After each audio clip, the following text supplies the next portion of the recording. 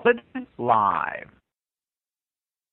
Scuba Obsessed weekly podcast. We talk about all things scuba diving, from cool new gear, places to dive, and scuba news.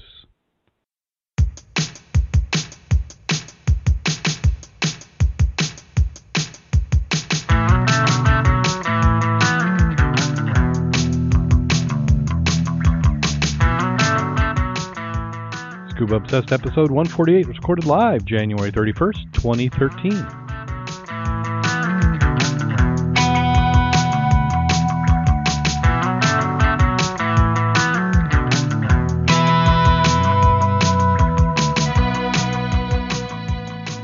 Welcome back to Scuba Obsessed.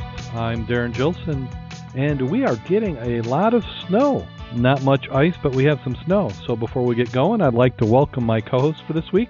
We have Mac, our dive mentor. How are you doing today, Mac? Very nice, just too warm in my house. Excellent. And we also have almost half a Jim. How you doing today, Jim? I'm doing pretty good, all things considered. Excellent. So that had you had some work done, I guess? Yeah, had a little carpal done, so I'm a bit slow on the keyboard tonight. So that's kind of like an upgrade, isn't it? Yeah. Yeah. So I just take a little time to heal. So when is your return to water date? Do they give you one? Not officially, but after about 2 weeks, when the wound healed pretty well, I should be able to get in. Well, that's good. So they're not going to keep you out too long. I certainly hope. And then, we'll talk about that later, the diving conditions. But I'd like to thank everybody who's gone into the chat room. We have people from all over the world. We've got Tara, who's come and joined us, the dive mistress. We've got Brian, Scuba Doc, Big Stig, Steve. So it's getting in there. If you're missing out on the chat room, you need to come and join us. And what else are you going to do on a night like tonight? It's nasty out up here. So the first article, let's see, make sure it's the first article that we have up in the show notes. We spend so much time going through these show notes that everything just runs so super smooth. Okay, first one up is heroism in the face of tragedy. Not quite a scuba diving story, but police and firefighters are hailing Marco Island teenager Logan Gross after he saved the life of his best friend who jumped in the water at Mackle Park to try and save a middle-aged Connecticut man from drowning. Police said the 61-year-old Dean Fell of Kingston, Connecticut, was pronounced dead after being pulled from the lake late Monday afternoon and airlifted to the regional hospital. File had previously lived on Marco Island and was in the city visiting Marco's friends, a police statement said. Logan Gross's rescue of his friend was all the more courageous because Gross had been wearing a medical support boot after injuring his leg in a soccer game. Gross, 14, attributed scuba and free diving training to successful rescue of his young friend. The older man had entered the chilly water in the lake to retrieve a section of a radio-controlled boat he was operating that had come loose. He was later found by rescue personnel and airlifted out of the area, apparently not surfacing for about a half an hour. Both the youths were 7th grade students at the charter middle school and were hanging out in the lake Monday afternoon after school. Gross said that we were playing on a Kindle Fire on my iPhone. We then went down to the lake and we were watching a family friend of Tyler's testing out a remote-controlled boat. Said the piece of boat fell off and the man wanted to find a piece, so he emptied his pockets, took off his shoes and shirt, and entered the water. I asked Tyler if the man was a good swimmer. He said he was. He swims all the time. Gross noticed the man's head flopping a bit in the water and became worried he was drowning. He told Melton what he thought. Tyler went in, maybe 20 feet from him, but then he started turning pale and asked me for help. I pulled off my boot, just ran in and dove in. So I guess the reason what brought that one to my attention was scuba diving. You know, getting those water skills certainly helped. Sound like a typical rescue diver move. Get on your back, let me tow you in. So good work, Gross. And then we go from underwater rescue to self-rescue techniques for outdoor enthusiasts. Someday we'll get a faster internet. So this one's from a community on Lake Erie. They said it's a really water-oriented community. So this time of year, a lot of people go out ice fishing, snow skiing, just walking around checking things out. So the Sheriff's Department scuba team was conducting some training to let people know what it would be like and what it takes to have some method of self-rescue. Demonstrators told those in attendance the importance of wearing proper clothing, including personal flotation device. They also spoke to the public wearing spikes on ropes around your neck to use as a traction to help pull yourself up out of the water. They also showed demonstrations with techniques to help others without pulling yourself in. They said we work around the ice every day as part of our job, so it's just find it important to refresh our training and skills or rescue somebody in the event that somebody does fall in the water. And this is a assistant dock master. And Mac, I was thinking of you at first when I came across this. I thought maybe it was an article that you had posted. That's it. Yeah. But all the items they talk about on our ice sides, we normally have them out there, which is having the cleats to put on your shoes. And we've actually got a set that you can wear when you got your fins on, so you're not going to slip on the ice. The aspect of the spikes on the rope, we have those for the club also. Now, what is the spikes in the rope that they're referring to? Remember, all it does is look like two wooden handles that I can put my hands on. There's spikes in them. The connecting line from one to the next, so I can just around my neck. So if I were to fall in, if you've got your gloves on slippery ice, trying to get up, you can't get a purchase. You take that from around your neck, you have spikes in your hand, then you can jam them into the ice, get yourself a purchase so you can pull yourself out. Okay. And the one we always carry as club is that throw bag, and that's always great because if the guy got a rope, you can put it around his body, we can yank his body out. Yes. Another very simple tool that we made up is a piece of 3/4-inch pipe and formed a T about 3 feet long and 2 feet on each side. And you can just cut that groove in the very end of it. You can drill a very small hole down into the ice so the pipe drops down with the T on the top, and it makes for a great ice anchor right at the surface level. Yeah, very true. Next one is talking about Michigan harbor dredging concerns. Governor Rick Snyder's recognition on Michigan harbors need some dredging.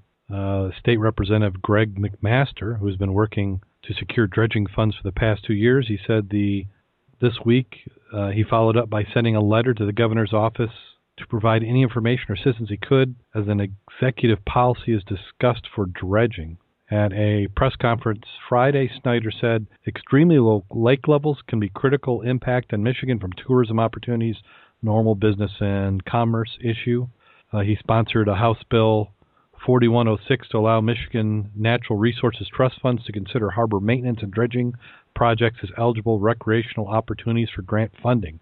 The dropping of lake levels and the need for dredging has become a major priority in recent years, and I'm happy to see the governor addressing the issue. And then here's what caught my attention. He said, as a scuba diver, I've personally witnessed the impact of receding lake levels have all had in our waterways and need to dredge to maintain our commerce and tourism industries. It's interesting because the federal government, Corps of Engineers, will fund dredging of commercial ports, but recreational ports they don't fund. And you could get some real problems. South Haven had coal right at the mouth of their river last year that was less than 6 feet deep. So, decent-sized sailboats couldn't make it in and out. Oh, yeah, six feet's not nearly deep enough. No, it's not. And South Haven actually has some large yachts in there. Yeah, they do. But there were some real problems getting boats in and out. I know over the Chicago side, they've had problems there with some of the places they normally haul boats out were too shallow. They couldn't haul the larger boats out, so they had to come over to the east side of the lake where there had been some dredging done. So it's a real issue for the Great Lakes right now. Those articles on our paper last week and a week before, and here's everybody's concerns. Now, did you hear anything beyond that information that you provided them? I've not got any other feedback other than the note of appreciation from the city manager. And they will use those in their presentations. If I had a better way, I'd probably put that on either, because the people who use St. Joe Harbor have a real good idea of what they're talking about, but I'm not that technically smart enough to be able to figure out how to put that on somewhere like that. Well, what you just need to do is throw it as a post on the Mud Club site, and then you put a link Well, I'll work with you on that. I'll put that on for them. Yeah, yeah, we can do that. Actually, or even do it as almost as a make another section in there. Just talk about the rivers. Yeah, and we do have a river section in there. Yeah. Well, we go from dredging of rivers to a different type of water source. They say what's in your water. City of Deadwood is hiring scuba divers to clean their water tanks.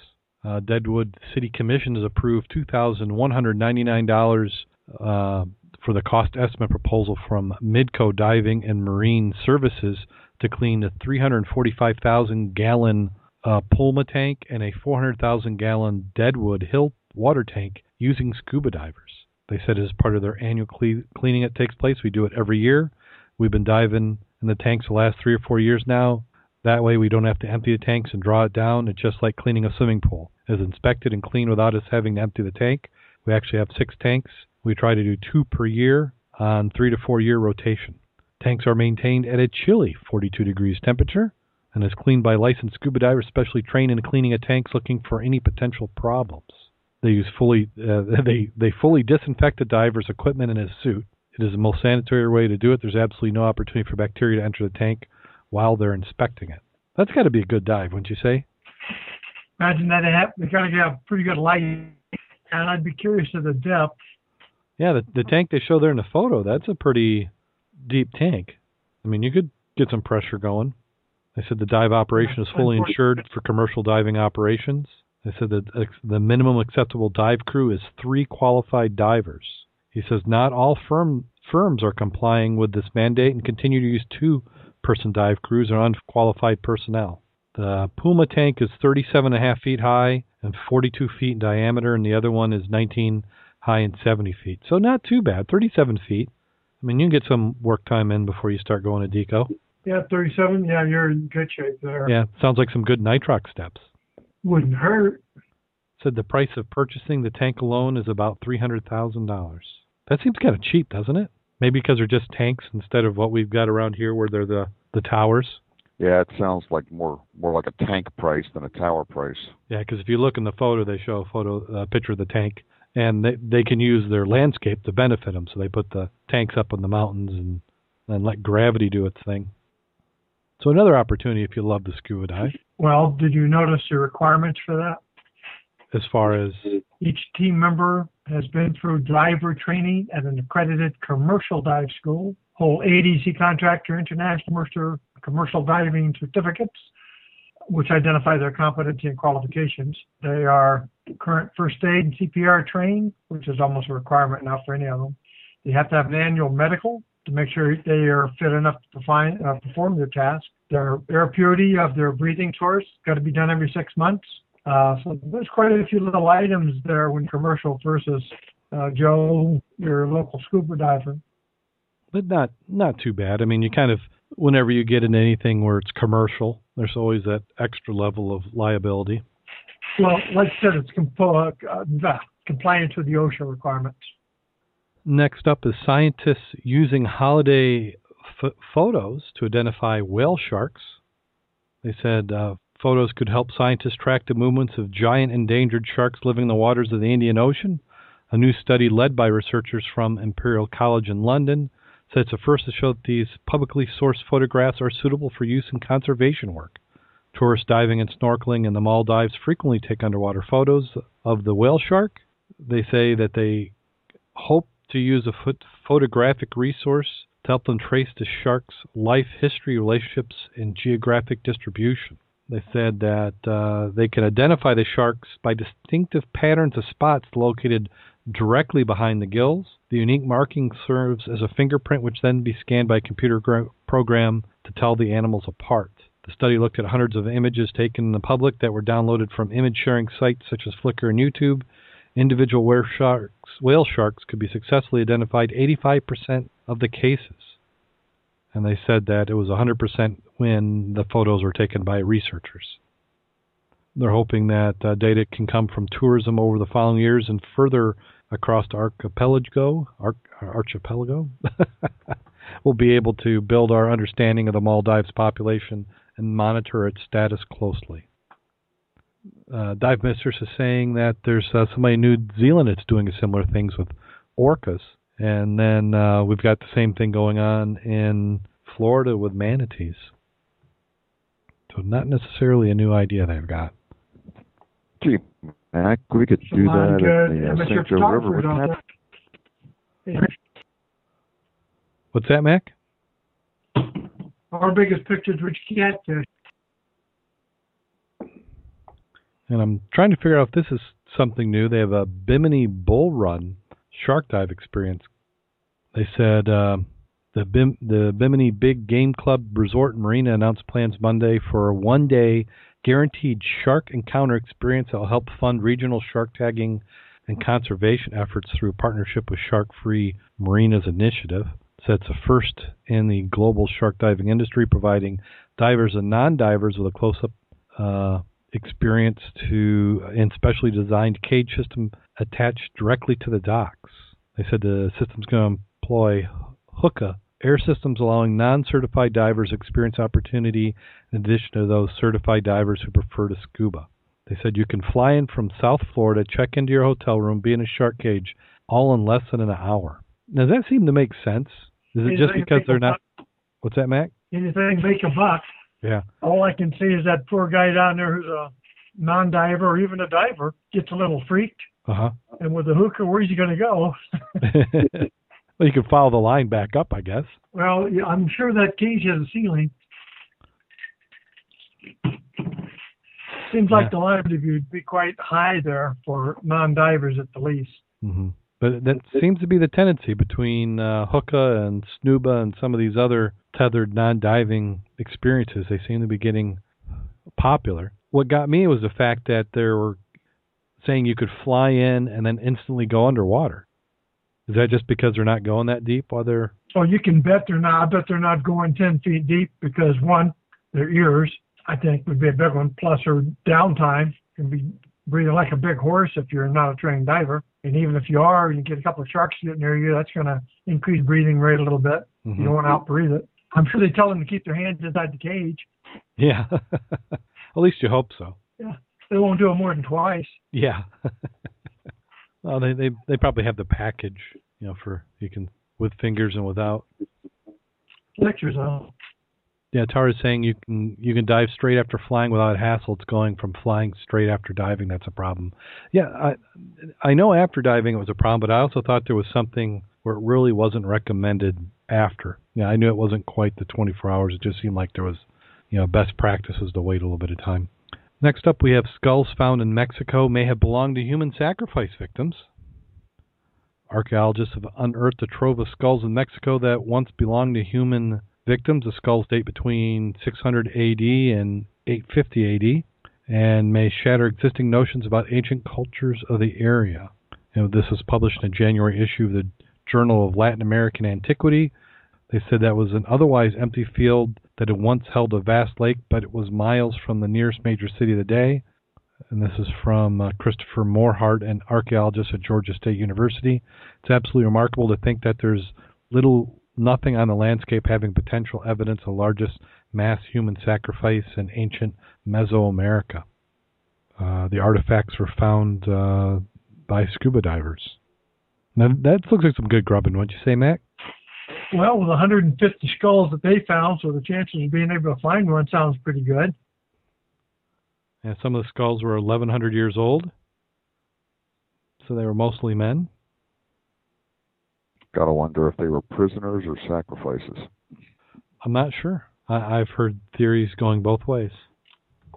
Are those the pictures at the bottom of burying them afterwards, or is that something different? I think that's something else. One is Mayan tombs being found.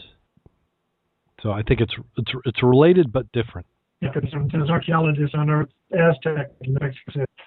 Okay, yeah, that one's interesting. The rest of us to offer online coaching. First, to show comparison rate. And if you start looking at those, you're like, yeah, advertisements. Yeah, they're going to get you one way or another. And then even though we don't have ice here, somebody does. Diving in the Antarctic, time capsule filled with primordial life. Looks like Lake 16. I don't remember Lake 16 being quite that blue. Maybe it's just the filter they're using. So he goes in to describe his experience, kind of like we all did with our first ice dive of going in under the water. He said it's a 10-foot hole you had to cut. Well, they said they had a 10-foot hole? I dropped through below 10 foot of ice cover. Wow. Yeah, I don't think we've had to do 10 feet of ice. Nah. You better have a crane up there to hold my butt up that last 10 feet. We're lucky if we can 10 inches of ice. Yeah. Yeah. They said the light was attenuated so that at any depth it was the same color at 40 feet as the ocean has at 130 feet. Okay, that makes sense. From Mentor, I thought he was going to say it was just as light at 130 as 40, but he's saying the opposite, that 130 feet in the ocean is 40 feet there. So that must be like 6 feet in Lake 16. He said once his eyes got adjusted to light, there was no need for a flashlight, which, we've experienced that. He said it was calm. Said there are microbial communities in the lake intersea that are so dense that they form microbial mats and structures large enough for the naked eye to see. So that's what he was doing there, was looking at all the organisms that were living in the bottom. So very cool. I can't believe, though, they've done without a bailout of some type. But he didn't have a bailout, he said? Well, I'm just listening or reviewing some of the verbiage, and he did not give an indication that he had a backup. Yeah, he may not have. He didn't sound like that experienced of a diver, but that's hard to tell, if they're just taking a little... Poetic license? Yeah. Yeah. So that does it for Scuba in the News. We have a few other follow-up articles here. We have some potentially cool, I call this cool scuba gear. Paste this one in the chat room. So what do you think about this for a dive boat? Not much of a sailor, Jim would like it. Yeah, so this is the Barracuda, a 58-meter yacht. It's being drawn up by someone who has some money in Turkey, reminiscent 1940s and 1950s designs, but just an expansive boat, modern, and they go on. It's really a marketing piece by the company who did the design. Who knows if they ever get a chance to build it, but this is just gigantic. I'll say. So it can do, in light to moderate wind strengths, it can do about 25 knots. The yacht will use a large furrowing genoa and wind strength up to 40 knots. The yacht will be self-tacking, inter-furling staysail, acting like a storm jib if required. Yeah, a little fancier than the sailboats I used to. I've never seen one that has fold-down platforms on the side of the hull. Did you notice the picture on that? Yeah, if you click on the photo, you can go in and get a good peek of it. Oh, okay. Yeah, it's a little bit of deck space. Did that say if it had an auxiliary engine? Oh, sure it would. Yeah. I can't believe it would. You almost have to be able to get in the rivers and stuff. It's got a couple dinghies in it. If you look at that second photo. My doctor had a lot of dinghies in it. Yeah. Nice and shiny. Expensive. So, yeah. So far they haven't built one, so you can be the first. And then photo of the week. This looks like somebody had a handy snack here. This one, scuba diver captures underwater shots of a seal snacking on a live octopus. Says you can see the seal snacking on rubbery appendages as the footage shows. I know they ate the octopus. I wasn't aware they did either, but I'm kind of thinking that whatever you can get, it almost looks like he's playing with it in the photos. But that was quite unusual seeing this. Well, also they're near some sort of pier, and I'm just surprised at the visibility. Yeah, isn't that awesome? That is just incredible. So they're saying that the seals typically run from 1 meter to 3 meters long, weigh up to 700 pounds, and can live up to 30 years. They're still endangered. They haven't recovered from extensive hunting, and they said that they are pressured by overfishing. Their diet is mainly crustaceans. Oh, over here it just says eating fish, squid, octopus, and birds, and tiny shrimp like krill. I didn't know they did that. No, I didn't even think of birds. Well, if they're sitting on the top, I just go up there and scoop them real quick. Yeah. Silent and deadly. That would be.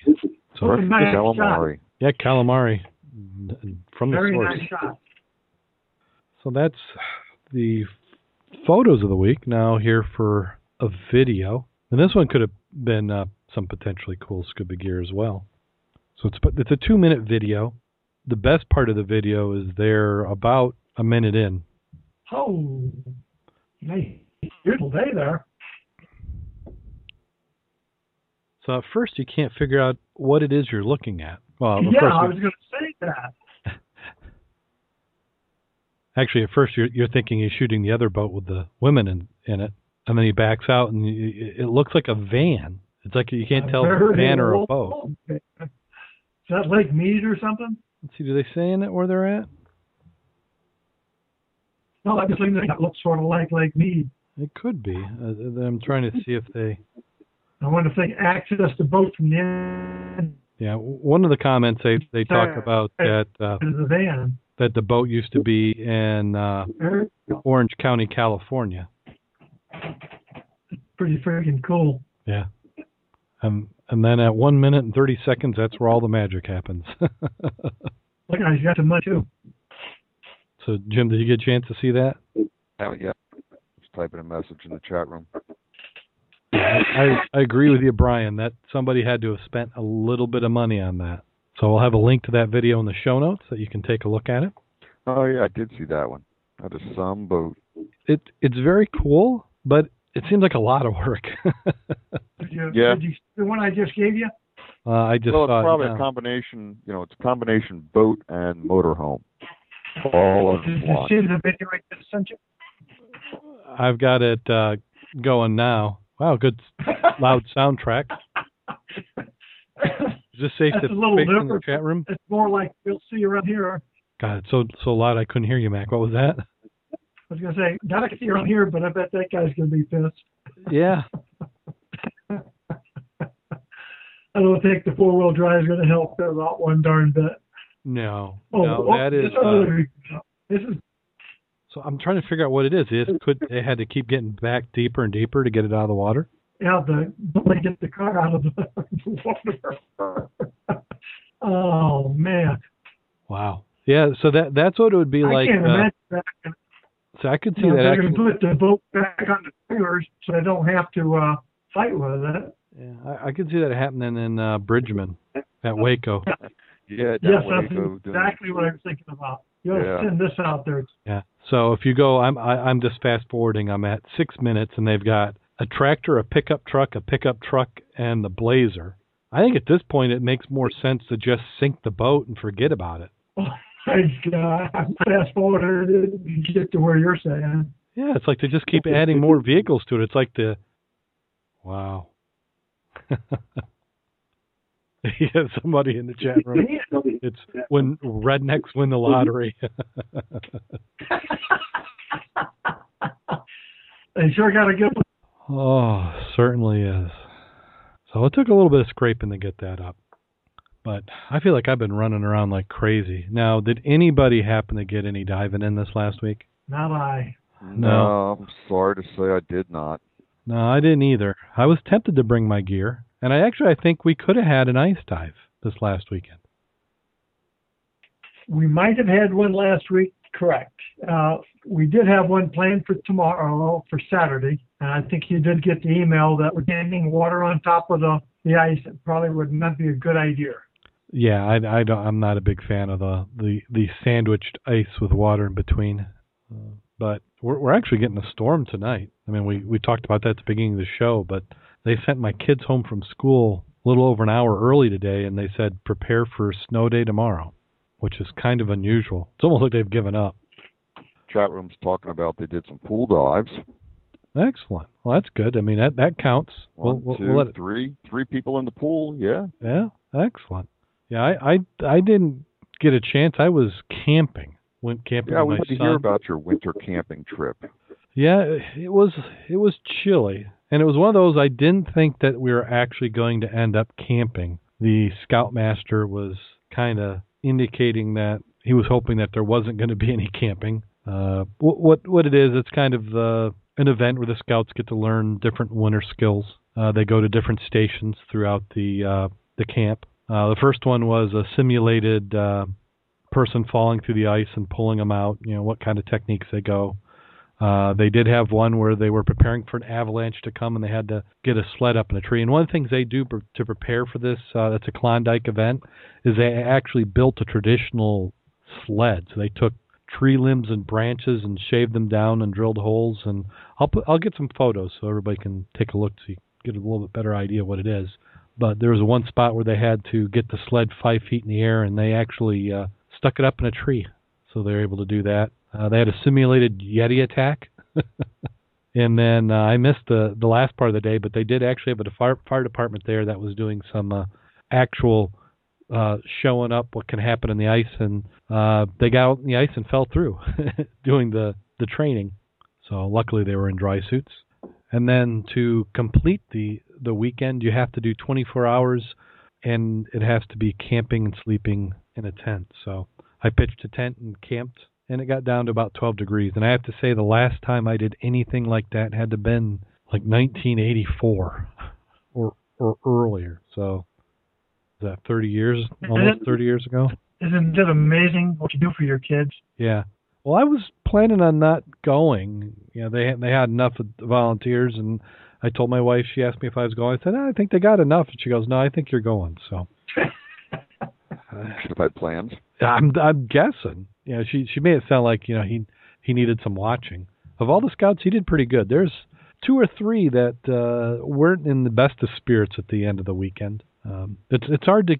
It's good practice. It tells them what they need to do to prepare to survive in cold conditions. And you know, first technique is you got to stay warm, and then you also have to stay dry, because if you don't stay dry, you can't stay warm. Yep. And that's what most of them failed to do. They either didn't have the right clothing. You want to have wool socks. You use cotton or nylon. You can't make all that time, and you have to change quite often. It's another mistake people make, is that they stay in the same clothes they've been sweating in all day and don't realize that that's going to make them colder. And then once people get cold, which was very evident, their thinking isn't quite right. Yeah, once you get cold, it's very hard to get warm again. Yeah, and you can give them any suggestion in the world, and they do not want to do it. So a good learning experience for them, and there's going to be another camping trip, if provided winter lasts long enough, probably in a month. So they need to do a little bit more to get some of their badges. Those are great lessons, especially if you take those sailing or out in the open water. Sailing in particular, where you're probably going to get wet when you're sailing, and if you get cold, you get wet, you'll get cold. You get cold, you're going to be miserable in a sailboat. So it's a great lesson learned, middle of the winter that can come out to the middle of the summer if you're out on the big lake. Yeah, and it can be. You can have problems in the summer. You get that lake churned up enough, and you get enough exposure. Okay, so that was my experience for the last weekend, and we don't have any diving planned for this weekend, do we? It sounds like there's a preserve meeting. There is a Southwest Michigan Underwater Preserve meeting in Holland Saturday morning. We're going to do a breakfast meeting up there, try to get some plans going for the summer season. So if you're in the area and would like to join us, drop me a line or meet us at the Denny's in Holland at 8 o'clock on Saturday. Excellent. Well, that's a nice early meeting. You still have some day left over when that's over with. Yep, go up there, have breakfast, get in and out, probably be done between 9 and 10, and still have the rest of the day to do what you want to. Excellent. Well, we had a couple topics. One was the top 5 things you don't want to see scuba. And we'll have a link to this. For some reason, the link wasn't working to me, and thanks to Tara for sending us the article so that we can actually view it. Did you guys see the email? Yep. Okay, so, and he was kind of doing this tongue in cheek. So he had 5 items, and and let's see, we want to give the proper credit here for, this is IR Diver.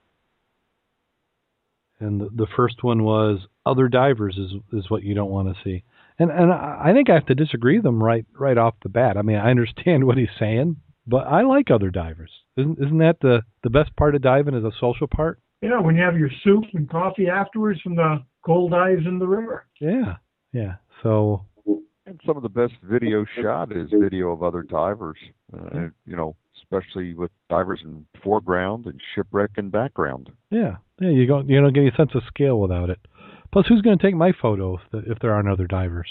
So now maybe I might qualify that. And at the end of this, we'll go and put in what we don't want to see when we're diving. And then the other one, I do have to agree with him on this. I have no desire to see a dead body. Yeah, I don't think any time above water or underwater that is something you want to see. And before, as a kid in swimming in country lakes and ponds, I was always convinced that's what I was going to find. That spot at the end of your toes where the water's too dark to see, but your feet are down there. I was always convinced I was going to bump into a body. And then he says the Kraken. So I'm assuming that's a giant squid-like creature. I might like to see that, provided it didn't get me. So I would like to qualify that. I would say that as long as the Kraken didn't eat me, I'd be okay with it. But as long as it kept its distance. Yeah.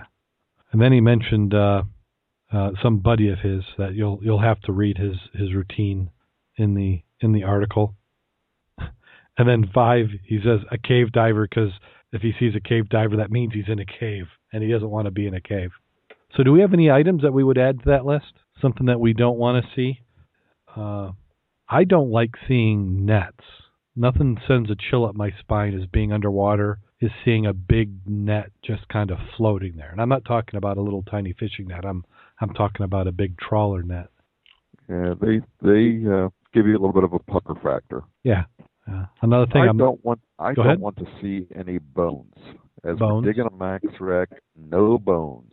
Yeah, I know there's potential there that could happen, and I'm hoping that whoever it was got found another way and isn't still on there. So I agree. Mac, you have anything that you don't like to see? I don't like to be in dark water and go bump. Oh. That's usually when you and I are grubbing in Paw Paw Lake. That's what happens. My mind runs away with me when I bump into something. Bump I meant like when I'm in the river, when I'm on the outside, when I started to come up a little bit, I was underground.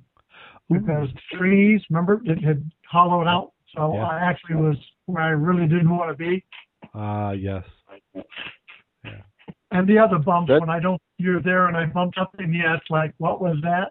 Yeah, because my mind always assumes it's the worst, ugliest, dangerous thing possible. Or a body. Or a dead body. Another thing I don't like is large cable, like that thick cable. Like I think Havana has some cable on it, doesn't it? Yeah, it does. Good. Lots of cable rigging. Yeah, that just doesn't, I guess I want to see it before I get to it. Yeah. But I'm not a big fan of cable. Monofilament bothers me because you never know how strong it is or how badly you're tangled up until it's too late. Yeah, I can see that. I'm so far have been fortunate with it. I haven't had so much on. A few times I've had to get the knife out, but yeah, especially a big mass of it isn't any fun. Yeah, when it gets wrapped around the yoke of the regulator area, that's the hardest spot because it's hard to see. You can't get to it. You can't reach it. Basically, if somebody doesn't cut it off for you, you got to duff your ear and cut it off yourself. Yeah. The other thing is, and it shouldn't bother me, but whenever we come up and there's a DNR boat right there. I'm glad you said that instead of me. I know we they're never doing have anything to worry about except. No. We don't, but it's just they're not there to be your friend and see how the diving is. It's like they're there to try and catch you in something. So yeah. And we've bumped into them. I think it's been 3 different times where we've run into them.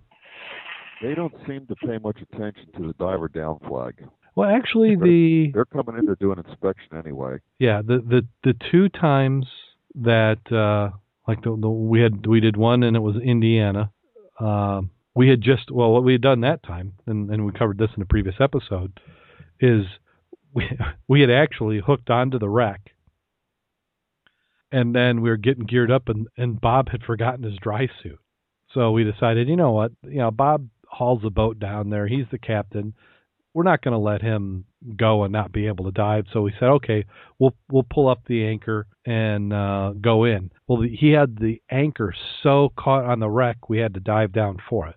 So Jim got in the water, Jim Kleeman. We put the dive flag up. He goes down onto the wreck, untangles the anchor, comes up, and he's swimming alongside the boat. And then we put the dive flag down since he was up.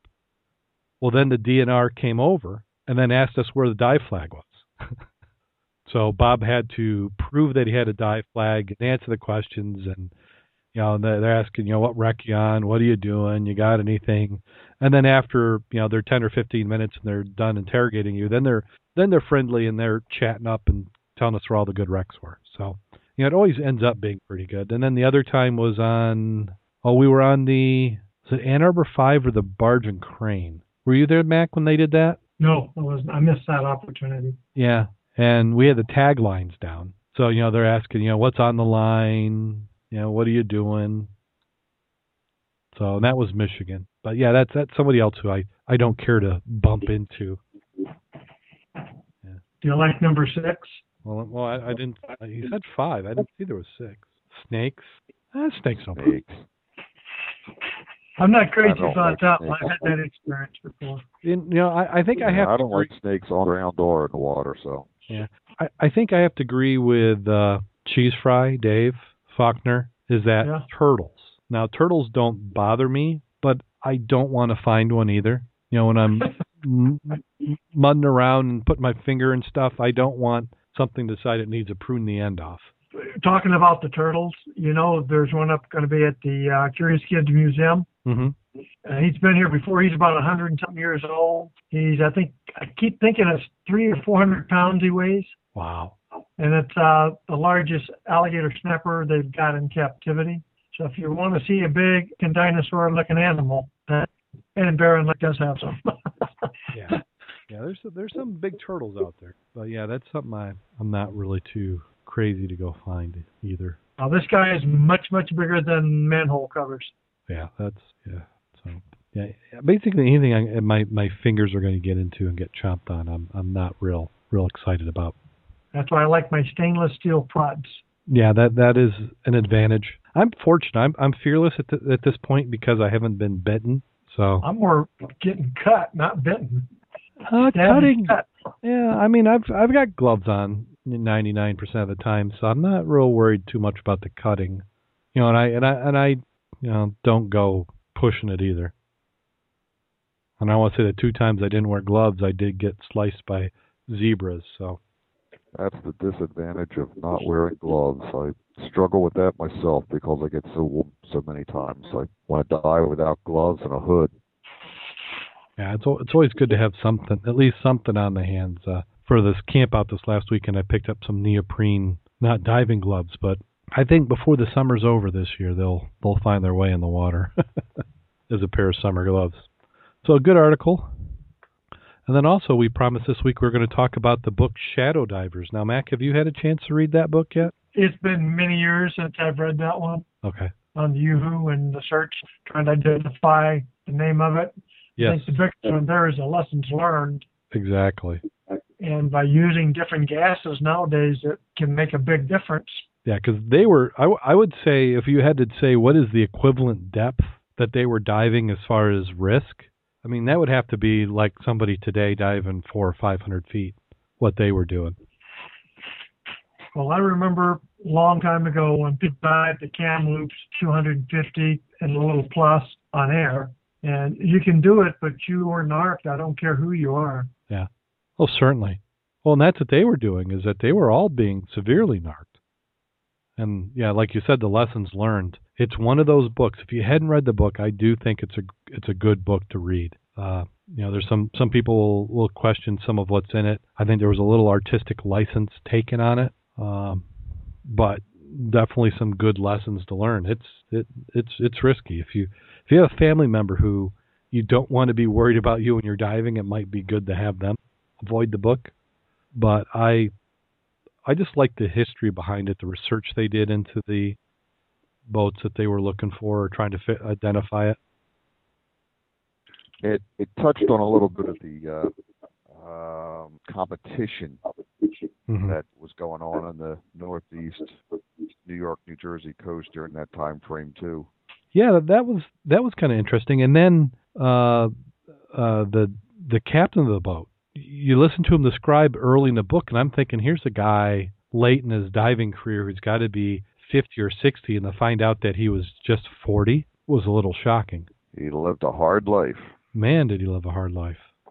Yeah, and they were pretty much talking like, once you hit your mid 40s, you were pretty much done in your diving career. That was an old man. You're over your prime. Well, it wasn't much the hard diving as it was the hard drinking that seemed to go along with it. Yeah.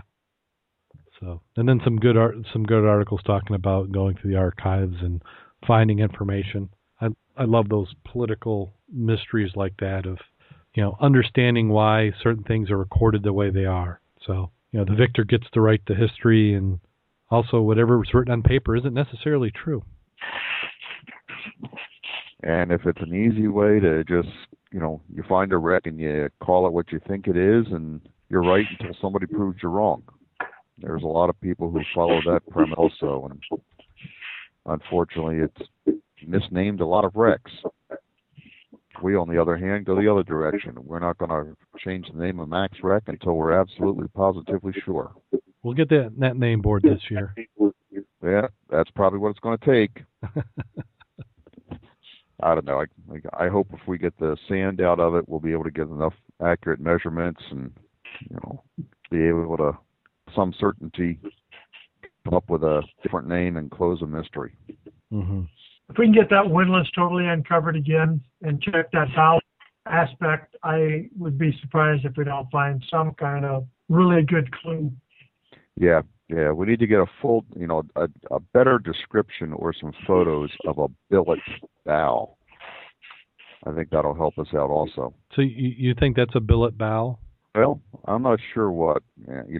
I really believe the bow split and broken open from what we've seen with the anchor. Mm-hmm.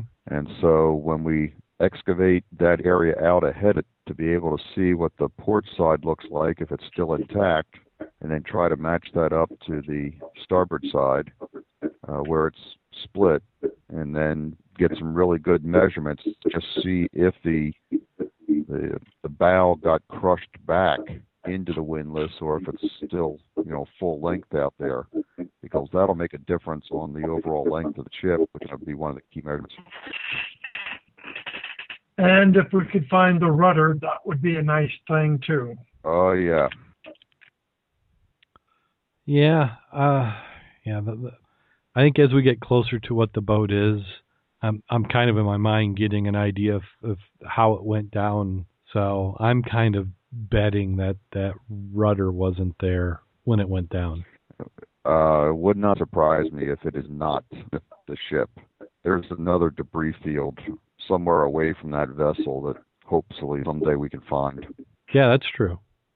Yeah, it seems like time's ticking away, because the longer stuff like that gets spread and breaks down and covered by sand, it makes it all the much harder. Because one way to prove what it is by also proving what it's not. Yeah. So if we get some permission from the states and do some analysis, we may be able to do a truly scientific, definitive proof, but that's going to take some work. Should be potential. Potential is there. It's going to take a couple of permits and some cooperation from the state to do that, though. Now, how long does it take to get a permit? Because what you're talking about is like doing a wood bore. No, we're considering a metallurgy analysis on some of the nails or spikes that were used in the ship. Okay. There were two ships were in a boatyard being lengthened at the same time. One of them is a wreck that's been positively identified. So if we can prove that the same nails were used on both of these wrecks, that basically proves the lineage of this one. Now, how many nails do you have to use to prove that? Part of one from each wreck. Okay. If we get a match on the first. Yeah. Because the other thing is not all the nails were used at the same time. So we've got to hope we get, go to an area that would have been involved in the lengthening and take a nail from that. And then by looking at the trace elements in the metal, they can determine if it came from the same batch of nails. Okay, that makes sense. Just hope that somebody didn't bring a nail from home, or they were using scrap nails. That 1 in a million. Okay, well, make sure that you visit our website, www.scubaobsessed.com. You can also visit us on Facebook, facebook.com/scubaobsessed. And make sure you get in, and if you haven't had a chance to do so, check out Access Scuba. And we are on Access Scuba at accessscuba.com/scubaobsessed. We love those 5-star reviews on iTunes, so head on over there and write one. And you also TalkShoe. TalkShoe has a review system as well. And then the fan map. I don't know if people have done anything with the fan maps. Make sure you put a pin in the fan map. So you got any last things to pitch before we get to that time of the show? I've got nothing myself, but I know we have our World Underwater coming up. Yeah, that's for the next dive club meeting. So we'll be getting together and carpooling. Yeah, I still haven't looked at my schedule yet to figure out if I'm going or not, but I should be able to. I was listening to Rich Sinowick on his podcast, and he mentioned that he's going to be there 3 days with his family, so we should be able to bump into him. Okay, well, thanks everybody in the chat room. We had Steve and John and Tara the Dive Mistress, Scuba Doc, great group. As always, and mystery guest number 8. Yeah, mystery guest number 8. Not sure who that was, but you got counted. Okay, here we go. 2 scuba divers are scouting for a good river dive location. After some searching, they came upon this great brook. They dove all day and pulled out tons of great treasure. They agreed to dive the location the following weekend.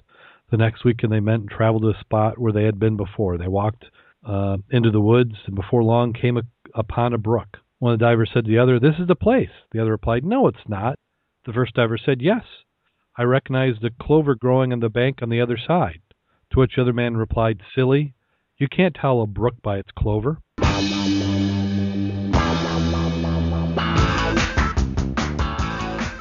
this on? Unfortunately, yes, the mic was on. Oh, man, we called the bad scuba joke for a reason. Should we roll you over in the clover and do it again? What, you want another one? No, that's okay. No, we don't want to reboot. Okay, well, until next time, go out there and get wet. And stay safe. And remember, no shipwrecks were harmed in the making of tonight's show.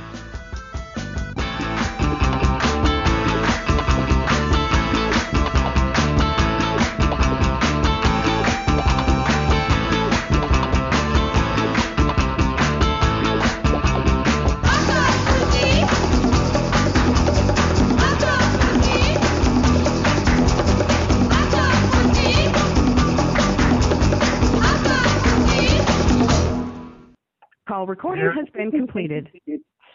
Darrin, I just sent you an item for next week.